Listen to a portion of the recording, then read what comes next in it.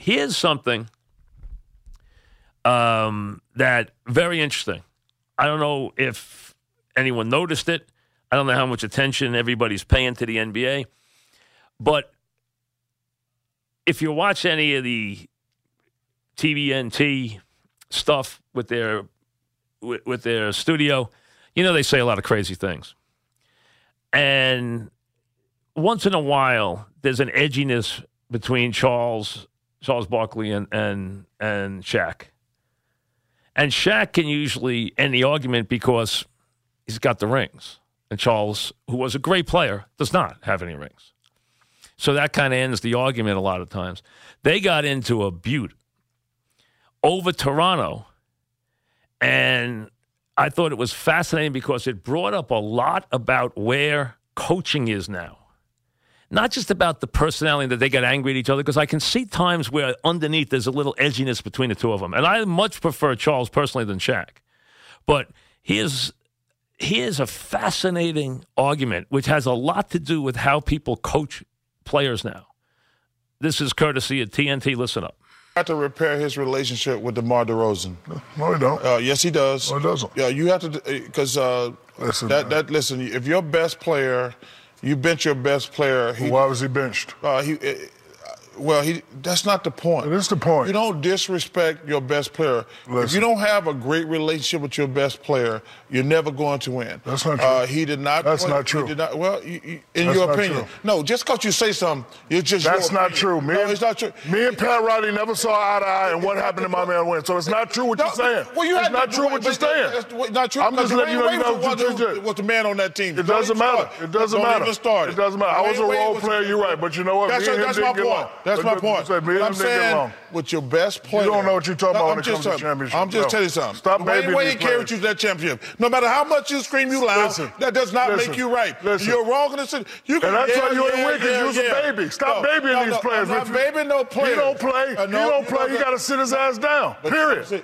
He got to repair. He ain't got to repair nothing. He got to stop babying the players. You got baby. That's why you ain't win. He got to. I didn't have Dwayne Wade and Kobe Bryant carry me up and down the court. So why you don't hold a Because I got 3 Finals MVP, Chuck. Because you Google me, Chuck. Everybody knows you were a great player. You see that? Everybody knows you were a great player. You don't know what you're talking about when it comes to championship. He ain't got to repair nothing. He got to step up and play. We all didn't have other players carrying us up and down the court. You can yell as much as you want to. I got 3 Finals MVP. How many you got? You were a great player. Thank you. But you wouldn't have got him if you didn't have Kobe and Dwayne. I will say.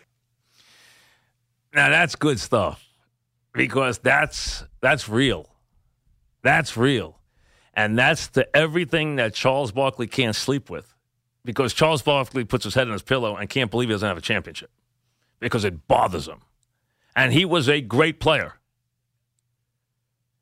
He didn't play on a lot of great teams. But one thing, if you're Charles, you can't tell Shaq that he got carried in the finals. The guy does have 3 finals MVPs. Now, when he was on the Heat, he was a role player. We understand that. That wasn't the point. But I think it's fascinating because there's kernels of both. And I think the problem is, and what they're talking about is, which you didn't get to in the argument, is they're talking about the fact that DeRozan, in the disaster by Toronto, that the coach benched him because he was that bad. And Charles is saying he has to repair his reputation, repair his relationship with DeRozan. And Shaq is saying, nonsense. He didn't deserve to be out there. You know what? The coach doesn't owe him anything. There is degrees to this, though. It depends who the coach is, and it depends who the player is.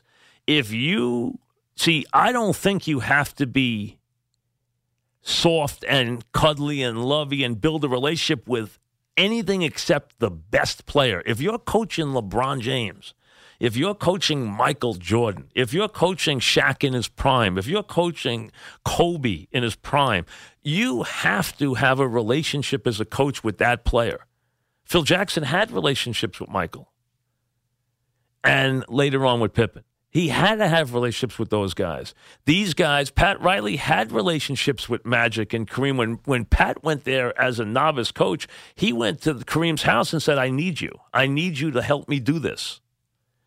he had a partnership with Magic and Kareem. So it depends who the coach is, but it doesn't have to be. DeRozan doesn't deserve that kind of respect. That's where Charles missed it, is DeRozan doesn't deserve to be treated that way. He hasn't earned to be treated that way. You got to be you got to be Larry Bird. You got to be Michael Jordan. You got to be Magic Johnson. You have to be LeBron to be treated like that, where the coach has to build a relationship and has to go back and demand, go back and build that relationship, and the player can demand that. If you're DeRozan, you've ever earned that. You're not that kind of player.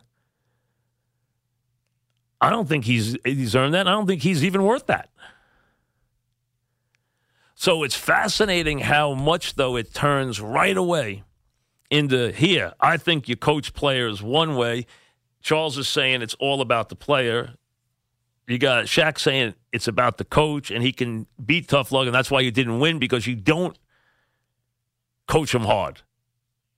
You just want to give the players what they want and pat them on the back and tell them how good they are and love them and everything like that. See, so I think there's a fine line there. And they're both a little bit right, but I think Shaq's more right. Because I think the players that have to be treated like Charles wants DeRozan to be treated are so few and far between that they're only the very special ones. The ones who make the difference between winning and losing, and DeRozan's not that player.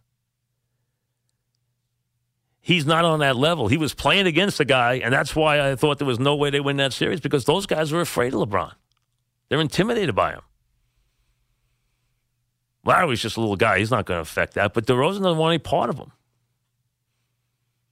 And he doesn't deserve to be treated that way. But you can see how personal it gets as Shaq has to go at him about no rings right away, no rings. And Charles has to come back with, oh, you're getting carried. Well, there was a time when Shaq wasn't getting carried in the finals where he was a absolute force of nature in those finals. So he was a champion, and the guys who have that can act differently. And you can see how frustrated Charles gets in that argument because he can't win it. And I think there's a degree here for both of them, but I think Shaq's more right than Charles is. And that's the difference. And now in the league, and even you hear it in baseball, well, I want to tell the players, hold the players accountable. Unless you have a special player, you know what? He gets special treatment if he's a special player. He's earned special treatment. That's fine. He's performed. He's proved he's a champion. He's proved he's a leader. He gets special treatment. Otherwise, you got to earn that. Coaches walk in and give that to players right away. That's crazy. And that's what's going on now. That's all you hear now. No one wants to be hard on players anymore. I think it is the wrong way to coach. Back after this.